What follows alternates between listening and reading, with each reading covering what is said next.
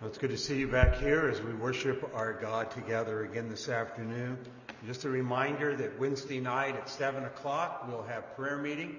It will be on Zoom, so I think all of you get the connection. So if there's a problem there, let me know.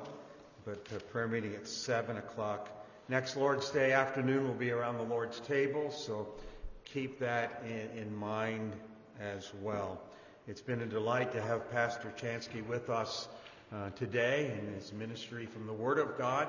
He did mention that he's going to probably slip out really quick after this afternoon service, once they get back to Holland for their evening service. So if you want to speak to him, catch him as he's running maybe, or something like that. Okay, all right, it won't be that fast. But thanks for coming, brother, and ministering unto us. I trust you all have the Psalm 118 in front of you. It's not the complete psalm. Cliff will read that to us here in a minute. But it's part of the psalm. You need one, Carlos? I don't think it's in there. Ken has one. Now, we're going to sing this to the tune of It Came Upon a Midnight Clear. I did not pick it because it's a Christmas hymn. I picked it because it's a tune that we can sing this psalm to. So I do love Christmas. I love Christmas songs. I do enjoy Christmas, but that's not why I picked it. I just want to defend myself here. It goes to this tune. So let's stand together and let us sing Psalm 118.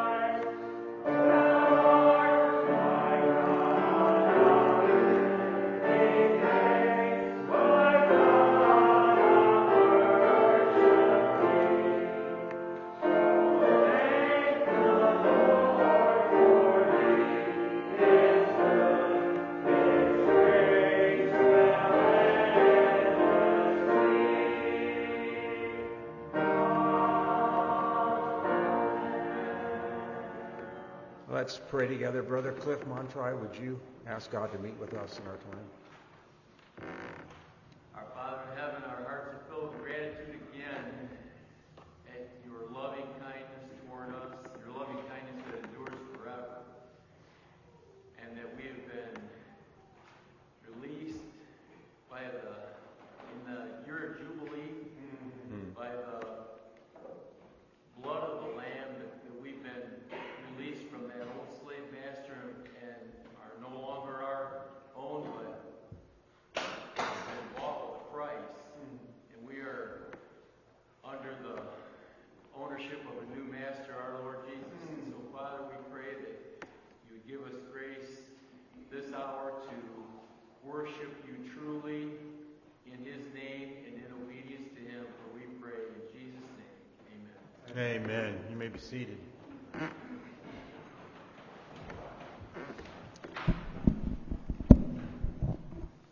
So please turn to Psalm 118, where we find ourselves today. I've been remiss in keeping you posted on which book of the Psalms we are in. You will recall there are 5 groups of books, and we crossed that line way back in Psalm 106, and now we're in the 5th book of the Psalms. And some have noted how there is a progression and a pattern to these different books, but we won't go into that. For our purposes here are simply to read. This psalm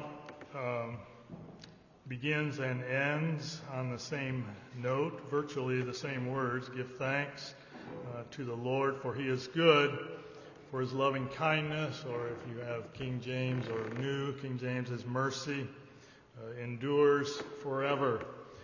And he is giving thanks for a particular deliverance. In verse 21, he talks about salvation. And as with all Psalms, we want to ask ourselves, put these words in Messiah's mouth and see him praying these words and how they apply to him. And in this particular psalm, I think we could almost begin it by saying, Lord, teach us to pray, because this is so fitting to Messiah and the things that he suffered. There's the threefold I was glad we were able to sing that. The surrounding repeated 3 times about him being surrounded by his enemies, or compassed about with his enemies, and being delivered by God. Christ had many deliverances, maybe more than were recorded, I don't know, but we know of at least one where he was taken to the brow of the hill, and they were going to do away with him, but it wasn't his time, of course. And so this psalm may have been on his lips, to thank the Lord with me, for his deliverances are great. And we notice the psalm begins with that little word, oh.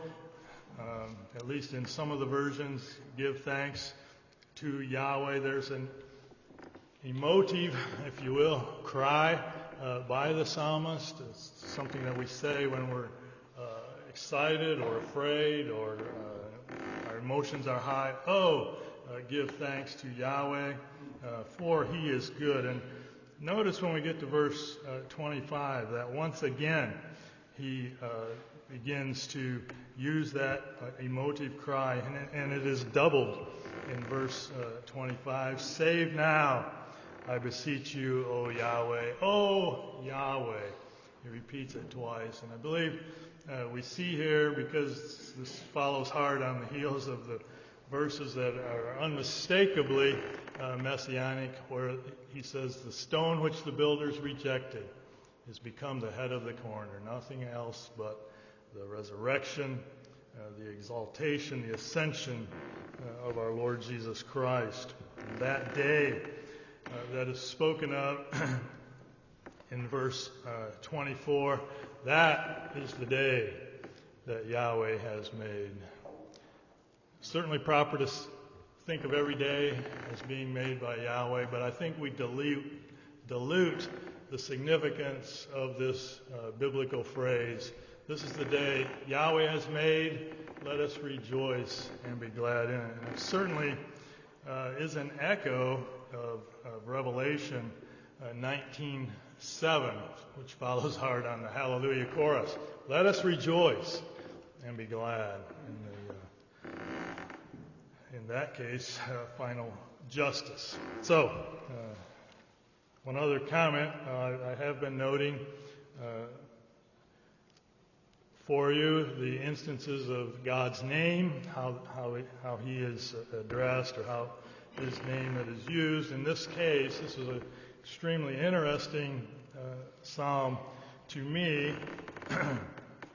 The name of Jehovah occurs some 6,521 times, according to the to the concordance that the Blue Letter Bible uses, which is Strong's concordance, by the way. So Jehovah occurs some 6,521 times. Here, in this psalm alone, it occurs 22 times. That's just in 29 verses, and that's the name Jehovah. But we've also come across the contracted version, name of Jehovah, and Jah or Yah instead of Yahweh. And this is even more interesting to me. That occurs some 50 times in the Old Testament, but in this psalm alone, it occurs 6 times.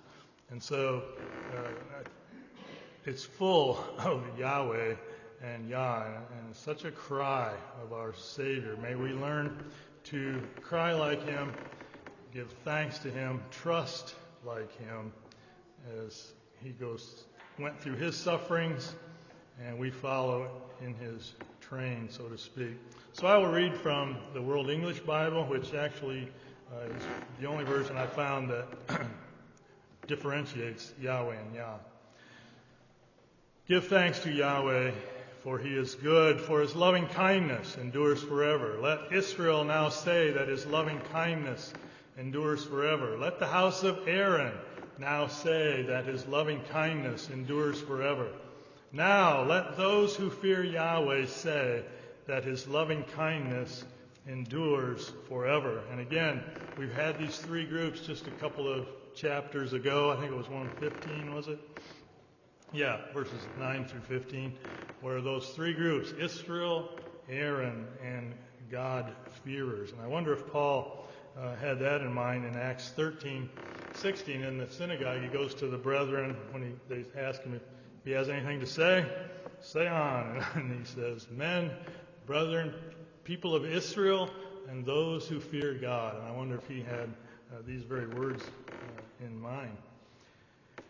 Out of my distress, and here he gives thanks to God. Out of my distress I called on Yah. Yah answered me with freedom. Yah are in a broad place, probably in your versions. Yahweh is on my side. I will not be afraid. What can man do to me? Yahweh is on my side among those who help me. Therefore I will look in triumph at those who hate me. It is better to take refuge in Yahweh than to put confidence in man. And I believe one of the commentators noted that this is the middle verse in the Bible. 8 or 9, I can't remember which one. It is better to take refuge in Yahweh, verse 9, than to put confidence in princes. All nations surrounded me, but in Yahweh's name I cut them off. They surrounded me, yes, they surrounded me. 3 times this is mentioned. In Yahweh's name I indeed cut them off. They surrounded me like bees. They are quenched like the burning thorns. In Yahweh's name I cut them off. You pushed me back hard to make me fall, but Yahweh helped me. Yah is my strength and song. He has become my salvation. The voice of rejoicing and salvation is in the tents of the righteous. The right hand of Yahweh does valiantly. The right hand of Yahweh is exalted. The right hand of Yahweh does valiantly. I will not die but live and declare Yah's works. Yah has punished me severely, but He has not given me over to death. Though He were a son, yet learned He obedience by the things which He suffered. Verse 19, open to me the gates of righteousness. I will enter into them. I will give thanks to Yah. This is the gate of Yahweh. The righteous will enter into it. I will give thanks to you, for you have answered me and have become my salvation. The stone which the builders rejected has become the head of the corner. This is Yahweh's doing. It is marvelous in our eyes. This is the day that Yahweh has made. We will rejoice and be glad in it. Save us now, we beg you, Yahweh. Yahweh, we beg you, send prosperity now. Blessed is he who comes in Yahweh's name. We have blessed you out of Yahweh's house. Yahweh is God, and he has given us light. Bind the sacrifice with cords, even to the horns of the altar. For us, the sacrifice of praise and generosity. You are my God, and I will give thanks to you. You are my God. I will exalt you. Oh, give thanks to Yahweh, for he is good, for his loving kindness endures forever.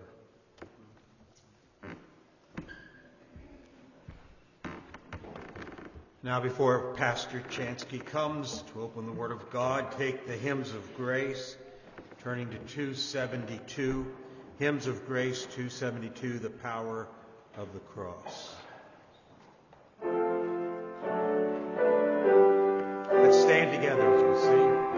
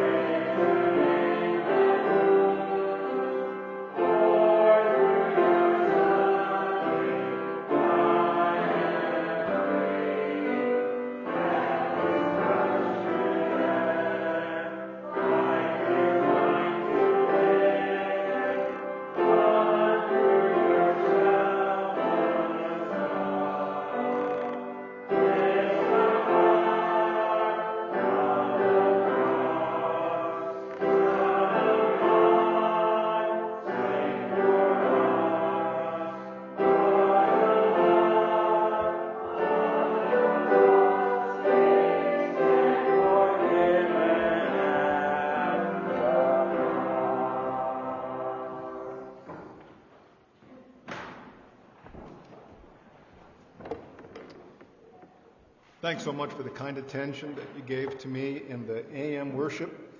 And Lord willing, we will have the same kind of joy in this PM worship together as we go to a second time to the well of the Word. And we trust that He would fill our little bucket with refreshment so that we can leave with brightened eyes here today. Please turn with me to 1 Thessalonians 5 and verse 11. We'll just focus our attention on one verse here. 1 Thessalonians 5:11. Therefore, encourage one another and build up one another just as you are also doing. Let's pray together. Our Father, we thank you that you've fed our bellies because we were hungry, and we'd be fainting without your opening your hand and satisfying the desires of every living thing. But mostly we pray that you would feed our souls. We pray, Lord, that you would fill us with truths of your word, that we might run the race in such a way as to win the prize. We ask this in Jesus' name. Amen. I was talking very briefly at the end of our interaction downstairs. I mentioned something to Wade about the theme of encouragement. And I said, Wade, you are a cross-country coach, and you know the importance of encouragement. And I've seen Wade in action. I've seen him at the Jackson Raceway yelling, encouraging, spurring on his runners, comes around the corner, quarter of a mile from the end, and Wade shouting, "You can do this! We need you! We need your points! You were born for this!" And when the runner was, as it were, down for the count in exhaustion, to be able to get that spur from a coach, it can just change the race. Encouragement is a powerful force. In fact, I've said in the past that encouragement is like adrenaline. There's a young man in our church named Andrew. A number of years ago, he ate some peanuts and had an allergic reaction, anaphylactic shock. In the lobby of the school, he was down for the count. He was turning blue, barely breathing, but then somebody gave him an EpiPen, which is an adrenaline shot into his thigh, and it was life from the dead. It gave him a surge, and he was brought back, and now he's a whole young man again instead of merely a gravestone in some cemetery. Adrenaline has a powerful effect. Encouragement has a powerful effect, and that's what I want to focus on here. We spoke about really the ultimate encouragement, which is the gospel of the Lord Jesus Christ, and that enables us to run the race of faith. Also, there are the races of the daily rigors of life that we can encourage each other in. Encouragement is a powerful force in the Christian life. That's why Paul says here, therefore encourage one another and build one another up just as you are doing. Paul, the apostle who wrote this, was a man, you think back in Acts chapter 9, remember how he was heading up toward Damascus for the purpose of persecuting the saints. But instead, he had an encounter with the Lord Jesus Christ just outside of Damascus, thrown down probably from his horse to the ground. Saul, Saul, why are you persecuting me? He was led blind into the city, and he met up with Ananias, and the scales fell from his eyes, and he'd come to faith in the Lord Jesus Christ. Remember how he began to preach the gospel up there in Damascus, sound the ram's horn in ears. Certainly people would be exhilarated with the truth of the gospel, wouldn't they? No, not so much. They hated the apostle Paul, and he had to be let down in a laundry basket on the outer part of the wall. He had to escape by stealth of night. Imagine how he was kind of like a deer in the headlights. I thought when I came to Christ, he was going to make me an apostle to the Gentiles. Surely I would have a bumper crop of salvations. But that wasn't what he experienced. And he headed from Damascus in the north down to Jerusalem in the south, a bit dazed. And he arrived there at the Jerusalem church. In Acts chapter 9, he probably thought he would receive a warm reception, at least now in the church in Jerusalem. But again, not so much, because they suspected that he who had persecuted the saints now was still an enemy of the saints, and the church shunned him and wanted nothing to do with the Apostle Paul until there was a man who met him. Anybody know his name? It starts with a B. Barnabas, which means son of encouragement. And the passage says there that the man, the son of encouragement, Barnabas, took Paul and brought him to the apostles. And Barnabas declared to them how Paul had seen the Lord on the road, and how he had spoken to him, and how he had preached boldly in Damascus in the name of the Lord Jesus. You see, here we have Barnabas publicly bragging on the spiritual heroism of Paul in Damascus. And we see how this well-timed encouragement turned the tide, resulting in Paul's being now highly esteemed in the eyes of the church. And he was like resuscitated in his faith and in his purpose for ministry. And I think that this effect of Barnabas the encourager made an impress on the Apostle Paul, so that he became like a spiritual cross-country coach to Christians who were running the race in such a way as to win the prize, and he would give them a steady diet of encouragement, which was like adrenaline to their souls. In fact, just turn with me to Romans chapter 16, and just look at the way the Apostle Paul, sometimes you read like a final chapter in Romans, and we get the idea that this is just a throwaway chapter, because different names and greetings that are mentioned, not very important. There's a lot of instruction here. Look how in verses 1 through 4 the apostle says this in Romans 16. I commend to you Phoebe, our sister, who, look, he's beginning to brag on her and bring commendation and encouragement. And realize that the epistle to the Romans was read in a church service just like this. So if this is being read, Phoebe was actually maybe sitting right where Martha is, right there. And Phoebe was hearing herself being commended in front of all by the Apostle Paul. What an EpiPen that must have been to Phoebe, sitting there, though she may have been downcast and discouraged. She was far away from home. But no, now there's this word of encouragement. I commend to you Phoebe, our sister, who is a servant of the church in Cenchreae, that you may receive her in the Lord in a manner worthy of the saints. For indeed, she has been a helper of many, and of myself also. So there's that encouragement that he brought to Phoebe, bragging on her in the presence of all. Also, notice, greet Priscilla and Aquila, my fellow. They were sitting probably over there in row 6 there, just like we have our brother and our sister sitting here. Greet Priscilla and Aquila. Notice how he boasts of them and commends them. My fellow workers in Christ Jesus, who risked their own necks for my life, to which not only I give thanks, but also all the churches of the Gentiles. Now look over to verse 10. Greet Mary. She's probably sitting back where our sister is sitting there next to her husband. Greet Mary, who labored much for us. Then up in the balcony there, I know Quentin's up there, but greet Apelles, approved in Christ Jesus. Or look there, greet Tryphena and Tryphosa, who have labored in the Lord. And look, right, the guy in the second row sitting right here.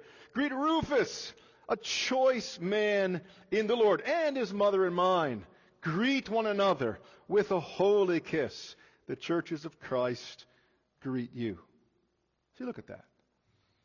This correspondence pulses with multiple expressions of encouragement. It kind of reminds me of the occasion when I come to preach at a church where I haven't been for a while, and I can just see, I've been here, and Calvin stands at the back, and he'll say, this is Deacon Kenny. And he'll tell me some exploit of Kenny and how helpful Kenny has been to the church. And Kenny senses degree of encouragement that his pastor thinks highly of him. And maybe this is Secretary Yellow, and our secretary, Mrs. Yellow, she has labored in administration so long, and then this a young person here who has been in the church and has been a leader among the young people, and likewise a pastor may give high praise for the dedication of the saints. You see, it's the giving out of EpiPens. It's the cheering on with encouragement. I think that is a kind of a climate that we ought to have in the church of the Lord Jesus Christ. Like it says here, encourage one another. Build one another up, just as you are doing. So let me just express to you some ways that we can encourage one another. This is going to be really practical, down-to-earth material. Let me just, as we have time, let me give you maybe, we'll say 6. We'll see if we'll get there. 6 ways in which we can encourage one another in the church of the Lord Jesus Christ. In families, how a pastor can encourage, or how a father can encourage his children, or a husband, think of it, can encourage his bride, or a brother can encourage another brother in the church. In the workplace, how a supervisor can encourage one of his fellow workers. The applications are legion. Consider one way of encouraging, and that would be just simply commendation. Commendation. To commend is to heartily express approval for a job well done in the hearing of the one being praised, and to say it in such a way so that others come to trust and esteem that individual. You see, that's just what Paul did in paving the way for his dear sister in Christ, Phoebe there, who had probably arrived at the church in Rome just recently. As he says, greet Phoebe, our sister, a servant in the church at Cenchreae. She has been a helper of many and of me also. Just a word of encouragement can change the weather emotionally, can't it? I still remember I was 10 years old, a Saturday morning, and I went to try out for my local Little League team, Haviland Products. Now, I have 2 brothers, Greg and Dave. I was 10 at the time. Greg was 12 and Dave was 11. And wherever I went, Calvin, I would go with those guys. But now they were off on some other team, and I was going all alone. And I was trying out for the shortstop position. And I remember the coach was hitting the ground balls to me, and I wasn't doing very well at all because I felt very insecure in myself. But then the coach of my team last year, he was behind the backstop. And he saw that I was out there at short, and he said to the coach who was hitting the ground ball, he says, "Hey, look at that shortstop out there, Chansky. He's got a great bat, a great glove, and a great arm. That's your man for shortstop." And just hearing that word of commendation about what I had done just dramatically changed my whole emotional and psychological outlook. I thought, maybe I'm not as bad as I feel like I am. Maybe I'm okay. And it just turned everything around for me. It was like an EpiPen to my psychologically, emotionally fainting heart. And I'll just say, I started at shortstop for that entire year for Haviland Products, and I eventually ended up being able to play college baseball. Now, I'm not saying that one event was everything, but it meant the world to me, and it turned things around. Any of you ever listened to Albert Mohler and The Briefing? Anyone? You do. Kathy, well, yes. I'm quite frequently during the week, I'll listen. And there was one show he was doing. It was in particular with his show Thinking in Public, and he was interviewing a man who'd been the religious editor for Newsweek magazine. And he told the man, if ever I write a memoir, I want you to know that I'm using your memoir as my pattern. I have a number of books that are excellent patterns for a memoir, but you wrote your memoir so well, I want to imitate it when I write mine. And that was about 30 minutes into the interview. And the response was like audio electricity as you listen. The mindset of the man Mohler was interviewing changed immediately, and he began to be very articulate and very talkative in the way that he expressed himself. You listen to Mohler. He's a very encouraging man. as he interviews people. I think he applies this principle of encourage one another and build up one another. And I think we can do that very practically in family life, in church life, in athletic life, in work life, by commending someone, and it is a adrenaline shot to the labors. So encourage one another. How? Well, simply by commendation. Now, I admit myself, I am not natively an encourager. I am natively a criticizer.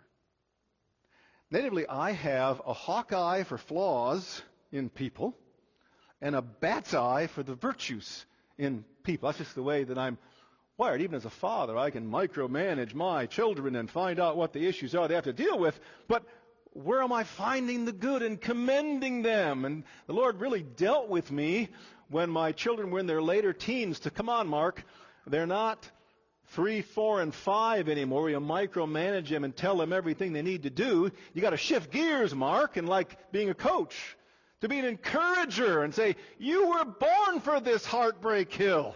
This time of difficulty, you can handle this, my son, because I've seen things you've done in the past. So I think we should be encouragers. And one way is just by commending one another, finding the good in one another. Or how about this? Secondly, boasting. Boasting. To boast or to brag with pride in your own achievements is unattractive. But to boast in the outstanding performances of others is splendid. It says this in Proverbs 27:2. It says, let another praise you, not your own mouth. Someone else, not your own lips. Now, that proverb tells us two things. First, don't brag about yourself. But the second thing it says is, do praise other people. That another should praise an individual, not himself. And Paul does this in Romans 16 when he talks about Priscilla and Aquila. Look in verses 3 and 4. He says, they risked their necks for me, Romans 16:4. Now maybe Paul was alluding to the brave valor they displayed in shielding him from the assassinated-minded Jews who had dragged him before Gallio in Corinth in Acts 18. Or maybe Paul was referring to Priscilla and Aquila sheltering him from the murderous stadium mob in Ephesus in Acts 19. I don't know, but the point was, they risked their necks for me. And Paul boasts of Priscilla and Aquila in earshot of the entire congregation.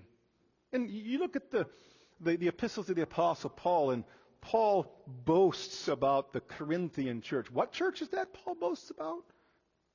It wasn't Smyrna, which was that ideal church in Revelation, about whom no sin is found, but he's boasting about the Corinthian church. He found something good in the Corinthian church. Look what it says this. 2 Corinthians 7:4. Great is my boldness of speech towards you. Great is my boasting on your behalf. I'm filled with comfort. I'm exceedingly joyful in all our tribulations. Because I go to different churches and I say, you ought to see this church at Corinth. And you ought to see how much virtue and how much spiritual fruit is in that church. And we ought to be boasting about one another. Now, we're not to boast about somebody else with the intention of puffing them up with pride, but instead to spur them on with inspiration. Don't think, if I say something good about this guy in the second row here, he's going to get a big head. So I want to keep him humble, and I don't want to note anything that is virtuous that he's done and that he's accomplished. No, it shouldn't be that way at all. What about social media? People can criticize each other on social media with biting words, can't they? But how about a tweet like this? My roommate Terry is graduating summa cum laude while almost single-handedly carrying not-so-smart me through organic chemistry. Hashtag best ever. I mean, that's less than 140 characters. And it's a way of giving an adrenaline shot to somebody as they are being boasted about in a wholesome way, like an EpiPen to brighten the eyes. I'm telling you, something like that can change the emotional and the psychological weather in our lives. And don't think to yourself that this is carnal. because the Scriptures are full of this kind of very practically commending. If there's a wife who makes a wonderful meal and spends time over that meal, for you, Dad, to make a statement about this at the table, boasting about your wife and the way that she prepares a Thanksgiving meal, that brightens her eyes. It makes a difference, doesn't it? Instead of merely a burp at the end of the dessert. Or think of a third way of encouraging. How about just by approval?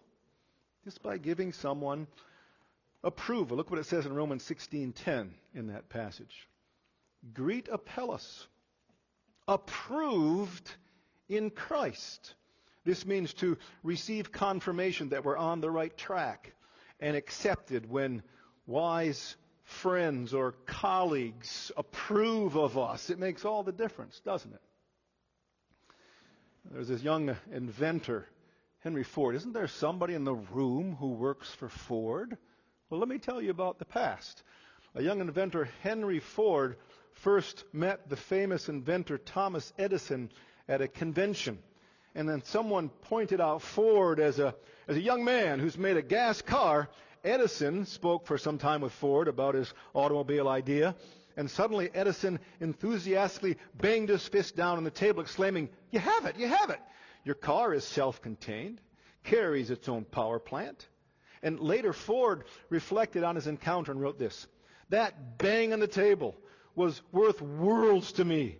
No men up to that point had given me any encouragement. I hoped I was headed right. Sometimes I knew I was. Sometimes I only wondered. But here, all at once and out of a clear sky, the greatest inventive genius in the world had given me complete approval."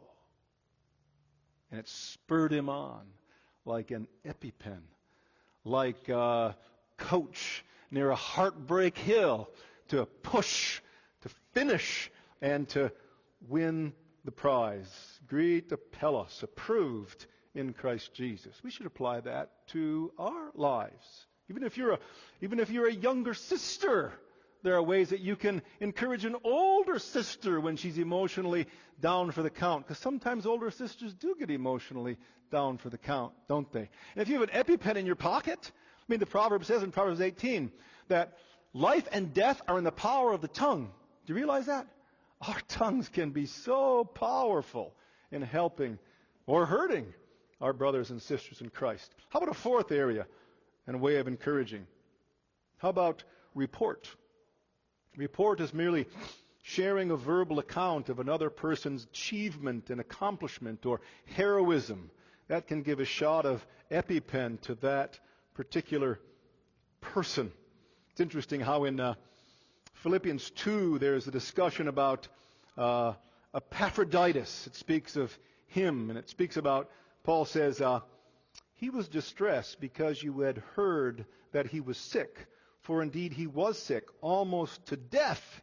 And Paul says that we should highly esteem such ones. The point is that Epaphroditus had been given a bag of money from the church at Philippi, and they were to take it to Paul, who was in Rome. And he took the money, but on the way he got sick. He almost died, but he eventually found his way to Rome, where he delivered the goods to the Apostle Paul in a heroic way, being a courier for the Philippian church. And Paul eventually sent him back to the Philippians and told about the heroic performance of Epaphras. And as a result, he was commended publicly to the church for his heroic performance. Now, Pastor, I hope that this is a place where when spiritual heroism is accomplished by people in this church, that we shower them with praise and shower them with the report of what someone has done for the cause of the kingdom. Kent Hughes talks about this and how the United States failed to commend and applaud the Vietnam veterans who came home. Remember that? Now the guys came home from Iraq and Afghanistan and they were applauded, but not the Vietnam vets. And Hughes says this: a church, like a culture that does not recognize the sacrifice of its own for the sake of the gospel, makes a big mistake. And the wise apostles simply would not let that happen. Epaphroditus had put on the mind of Christ, taking on a humble life of an unsung servant. And the Philippians needed to see the young man for who he was, a hero, and receive him as such. So we should don't be worried about pumping somebody up and making them proud. When people in the church do something heroic, tell others about it. Another element for encouraging is, we'll just have this be the last one, name recognition. Name recognition. That's the way we can encourage one another. We each feel more valued and respected and important when somebody remembers and uses our name, right? You ever have the experience where you've known someone for years and they just can't seem to retrieve your name? And you know it, and there's a sense of a sting to it. I remember back when I was trying to make the basketball team as a sophomore at the big high school in Grand Rapids, and all the freshmen had poured in, and all these guys were on the court, and Coach Haskins, oh man, he was the Nick Saban of athletics at Creston High School. And when we were warming up, all the guys, I'm kind of small anyway, and I felt very uncomfortable, but then he said during a scrimmage, "Chansky, good job." And I thought, what? He knows my name. He knows my name? And I didn't become Michael Jordan, I assure you, or LeBron James to a different generation. But I was a different player after he had mentioned my name. And it's very interesting. You look at scripturally. You look at David. There's that passage in 2 Samuel 23 where David has a list of his mighty men. And in that list there are 37 names that are given of David's mighty men. Now you think, what a waste of ink. Why write all these names down? I guess by the way, Benaiah was one of those names. My little buddy being held there by your mommy. Benaiah was one of the mighty men. See, he woke up. He was like an EpiPen to him when he heard his name. And so it is. David knew that among his mighty men, that his mighty men and their exploits needed to be reported, and he even mentioned them by name. Why? Because among David's warriors, they knew there would be name recognition for their performance. Or it's also interesting, when Nehemiah built the wall, in Nehemiah chapter 3, you listen to, there are all these names listed. And between the dung gate and the king's tower, this name of this person, and 80 names that were given. Why all the names? Because name recognition is significant. That spurs on to great performance. Isn't it true, Wade? If you are helping somebody along the cross-country course, you shout their name, makes a world of difference. Even, I believe, the most significant name dropper of all is the Lord Jesus Christ in spurring on souls. How about Luke chapter 19? He is there outside the city, and there's a little fellow up in a tree. And what does he say? Zacchaeus. He mentions his name. Zacchaeus probably thought, what? This celebrity of Palestine? He knows my name? Or even in the Garden of Gethsemane, there's this woman who's crying. She thought the gardener had taken the body. And he said what? In the Greek, it's Miriam, but you're right, it's Mary. He spoke her name like nobody else could speak her name, and it changed everything. And how about even when the angel gave the report at the tomb to the women about his rising from the dead? He says, the angel said, go tell his disciples that he'll meet them in Galilee. But is that all he said? Go tell his disciples. Didn't he speak a name somewhere? What name did he speak? Go tell his disciples and Peter. And why was it Peter? Because the last time Peter had encountered the Lord Jesus, they met in Luke 22, their eyes crossed as he was denying and cursing the name. And he went out and wept bitterly. And you can imagine when those women came back to the upper room and how Peter was listening to the women, that the angel said, go tell my disciples and Peter. And Peter said, what? Grabbed her by the gown. Did he say my name? Did he say my name? Changed the psychological, emotional climate of Peter's life, speaking name. So, man, if you're an administrator at a school, be able to stand out in the middle of the lobby and the kids, maybe 300 kids in your school, try to get all their names so that, hey, Jamie, I heard you scored a goal last week to win the soccer game. Way to go. Hey, Sally, I heard that you were the captain of the engineering team that put together that little machine that won it for our school. Well done. Hey, I heard that you got accepted at XYZ University. Way to go. We should be people who are encouragers and knowing people's names. In fact, there's an account that Tim Keller gives of himself. He says he was preaching at Wheaton College, and he says this: when I was young and very unsure of myself, thinking I wanted to go into the ministry, I wasn't sure I could make it, but I met a guy named Edmund Clowney, who was an alumnus of Wheaton College. He was the president of Westminster Seminary. I heard him speak at a conference, and I walk up to him 2 years later. And I was really down in the dumps after my prospects, and he was there speaking nearby. And I went afterwards and walked up to him and said, "Hello, Dr. Clowney. I met you 2 years ago, but you don't remember who I am." But Clowney said this: "Oh, I know you." And he mentioned my name. He spoke my name, Keller said. And Clowney said to Keller, "Let's go get a soda, Tim, and let's talk and find out what's going on in your life." And Keller says this: "That just changed everything. He named me." It was transformative. So, for good reason, I believe the Apostle John concluded his third letter with these words. Listen: "Peace to you. Our friends greet you. Greet the friends by name." By name. You see, it's an encouraging, uncommon, and godly trait to know and remember and recognize and call others by their name. So, I know this is just so practical, isn't it? But, beloved, let us be individuals who fulfill what the apostle says. Find different ways in which we can look. Encourage one another and build up one another just as you are doing. And I would encourage you. And again, how about the issue of name? Some of you came in here this morning downcast, feeling insecure spiritually, feeling unworthy to be called a child of God. But I'm just telling you, you are in Christ. You are wrapped up in His righteousness. Even on Thanksgiving, we got this little 2-year-old grandson. His name is Remmer. And when Remmer goes into the bathtub and the bubbles, and you pull him out and his hair is curly, and you wrap him up in one of these beefy towels, and you say, all clean. And he's adorable, isn't he?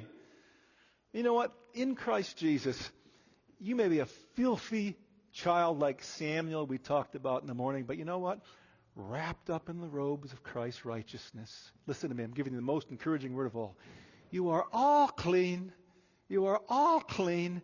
And you are adorable in the sight of the Heavenly Father, wrapped up in the righteousness of His Son. You know, you look at that little boy and say, "I just love you so much I could just eat you up." And the holy, holy, holy God sees you wrapped up in the righteousness of Christ. And you are adorable to Him because in Christ Jesus you are altogether lovely in the Lord Jesus. Let's close with a word of prayer. Our Heavenly Father, we thank You for the encouragement of Your Word.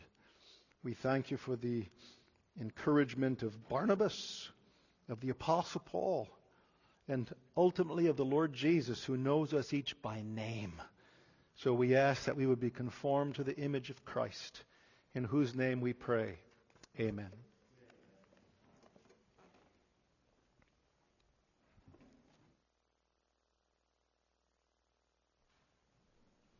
God has given us a good day. Let us close our day by singing the doxology together. Praise